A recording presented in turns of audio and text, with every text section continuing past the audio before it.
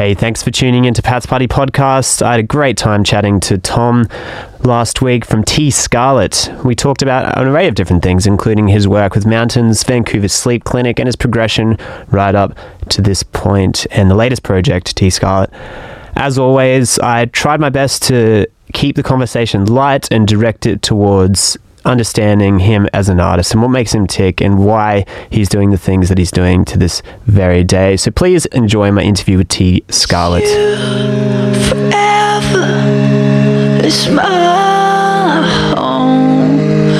I know if I left here, you home. It's you forever, but I get what I deserve if I turn my back on you. What do we like to call you? What do you like to go by? Because you do have a career which kind of makes it so that I don't know whether you want to say your name live on air, because I've had other people in who have similar type careers and they don't like saying their name because it may have implications towards it.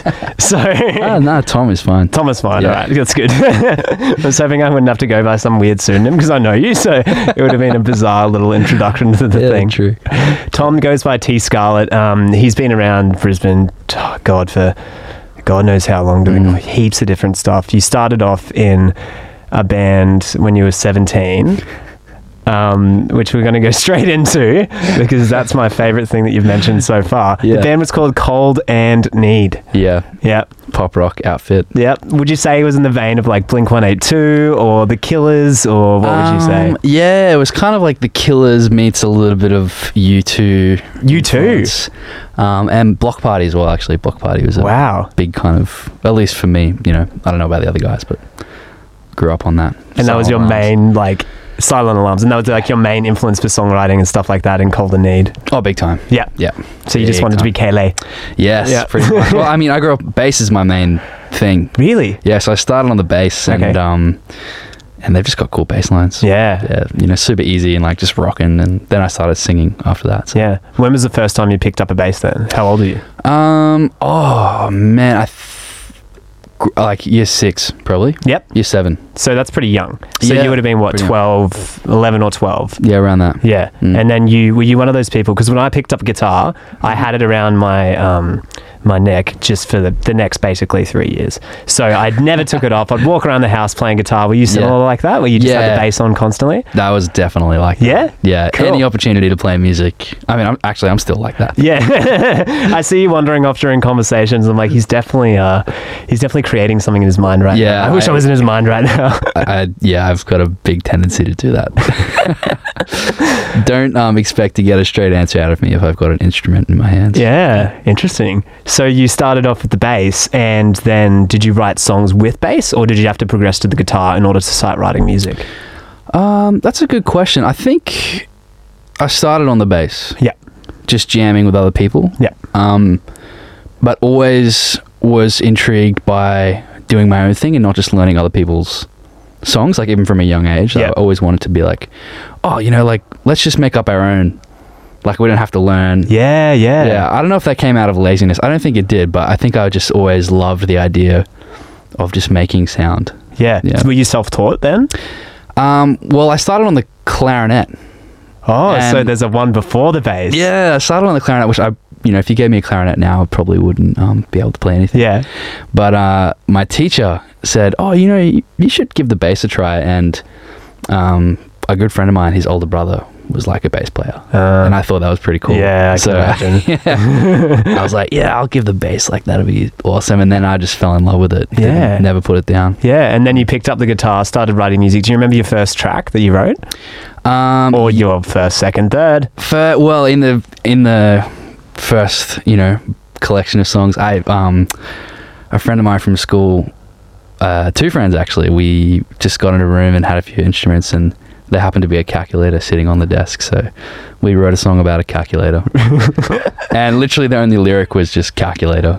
So you didn't even describe the calculator, or like, no, it wasn't like 1, 2, 3 calculator, please. No. Oh, that's pretty good. Yeah, you can take that. You got a career in songwriting? Yeah, I don't know. Yeah, no, just I guess it was more about the music. Yeah. But Calculator was the frame of the song. So Yep, it was just whatever was in the room at the time. Yep. Yeah, you start writing music. You could write a stationary musical.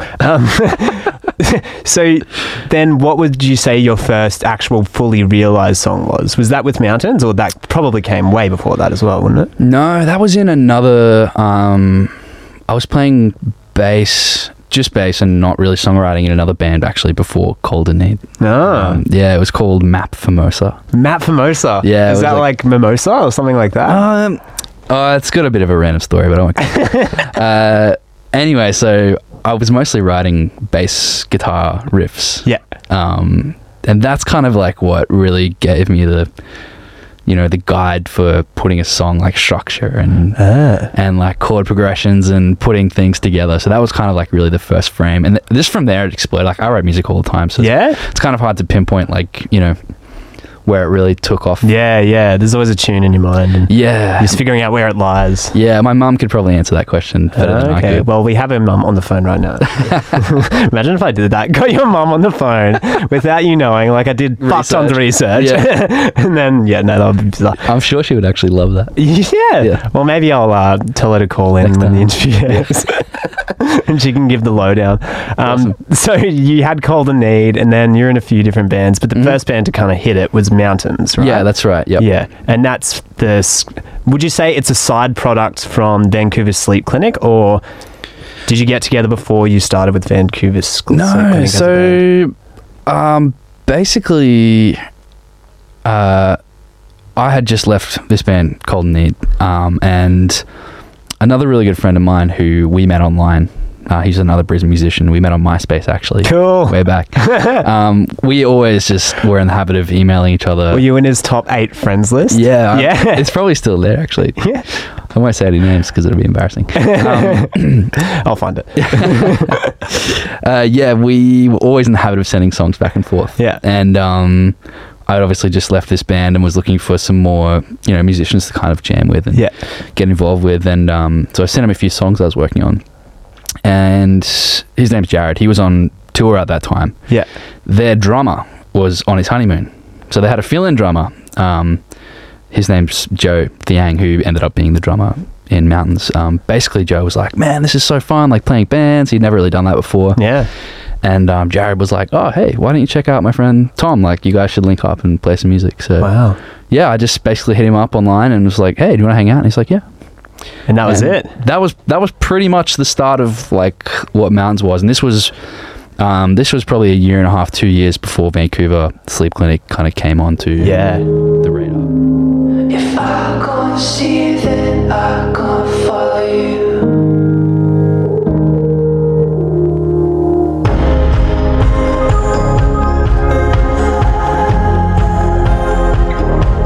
Must be extraordinary being a part of that little story as well. Yeah, it was really cool. Yeah, because he's played with all sorts of very, very, very well-known people. Yeah, prolific. Yeah. Yeah, and you're kind of like semi a part of that whole adventure because you just get to see it firsthand. Yeah, Which is absolutely. so bizarre. I mean, Brisbane, anyone who's from Brisbane and is a musician knows like it's a small Yeah. community, Small like, scene, yeah. particularly within like, the different genres like hardcore or jazz or, pop or whatever it is, like everyone kind of knows each other. Yeah. So yeah, it was just a really natural thing, and I grew up in the church as well. So like that's an even smaller like music community, which is like really like, as like there's heaps of music in church. So it's like all of those musicians know each other. Yeah. Or like know of each other. So. And then you end up progressing to your current project, which is T Scarlet. Yeah. And I can imagine this one being in the works for a little bit of time because this single itself is the most polished lead single that I've heard in like God knows how long. Yeah. From the very first time that I listened to it, I couldn't get it out of my head. Oh, that's and I even nice. I even like drove past MIC, which is a school that's associated with some other things that I'm associated with, and I drove past there and I was playing it out my window and I thought, I wonder if Tom's around here and if he's going to hear it somehow. Yeah. I was just saying, wouldn't that be cool if he just like was walking down the street and he heard his song playing from my window Coming and out of my like the back of my mind just slowly fading in. It's so good. I drove like a bunch of laps. So I was like, Yeah, maybe I didn't catch just him. waiting. I was stalking it. that's No. Yeah, but I've listened to it really like quite a phenomenal amount of times. Well, And thank you. it's got like 5,000 or 6,000 plays already on different streaming services. So it's doing really well, which is fantastic because it's only been out for about a week now, 2 weeks. Yeah, probably just under 2 weeks. I haven't actually really looked at the You should streaming. look at it. Yeah. I should look at it. Okay, Yeah, it's all right. pretty cool. I'll get onto that. Yeah. Just to say, yeah, it's exciting because for a song to kind of reach that many people so quickly as like a start of a project have a look at it. You'll be like, you'll just get giddy. Okay. Yeah. All right. You'll I'll feel do really that. cool about it. Thank you very much. Yeah. Thank you. So you've got T Scarlet. So Yeah. that kind of started out of Mountains, I'm assuming. You probably had all this music that you were wanting to get out. But Mountains might have not been the type of project for that. So I'm assuming that from there you thought, okay, well, Mountains will be for this style of music. Yeah. And T Scarlet will be my own little side thing that I can express in a different way. Does that Yeah, that's about sum it up? That's or? that's pretty close. Like I was saying earlier, I write music all the time. Yeah. It's a really big part of who I am and like what I do with my music, and it was just a really natural thing to have another outlet to release the music from. Yeah, absolutely. Basically, yeah. And I've only ever played in bands, as we've kind of been discussing. This is like actually my first ever, solo endeavor, as far as like being an artist goes. So it's just something new and different, and I want to just test myself and extend myself.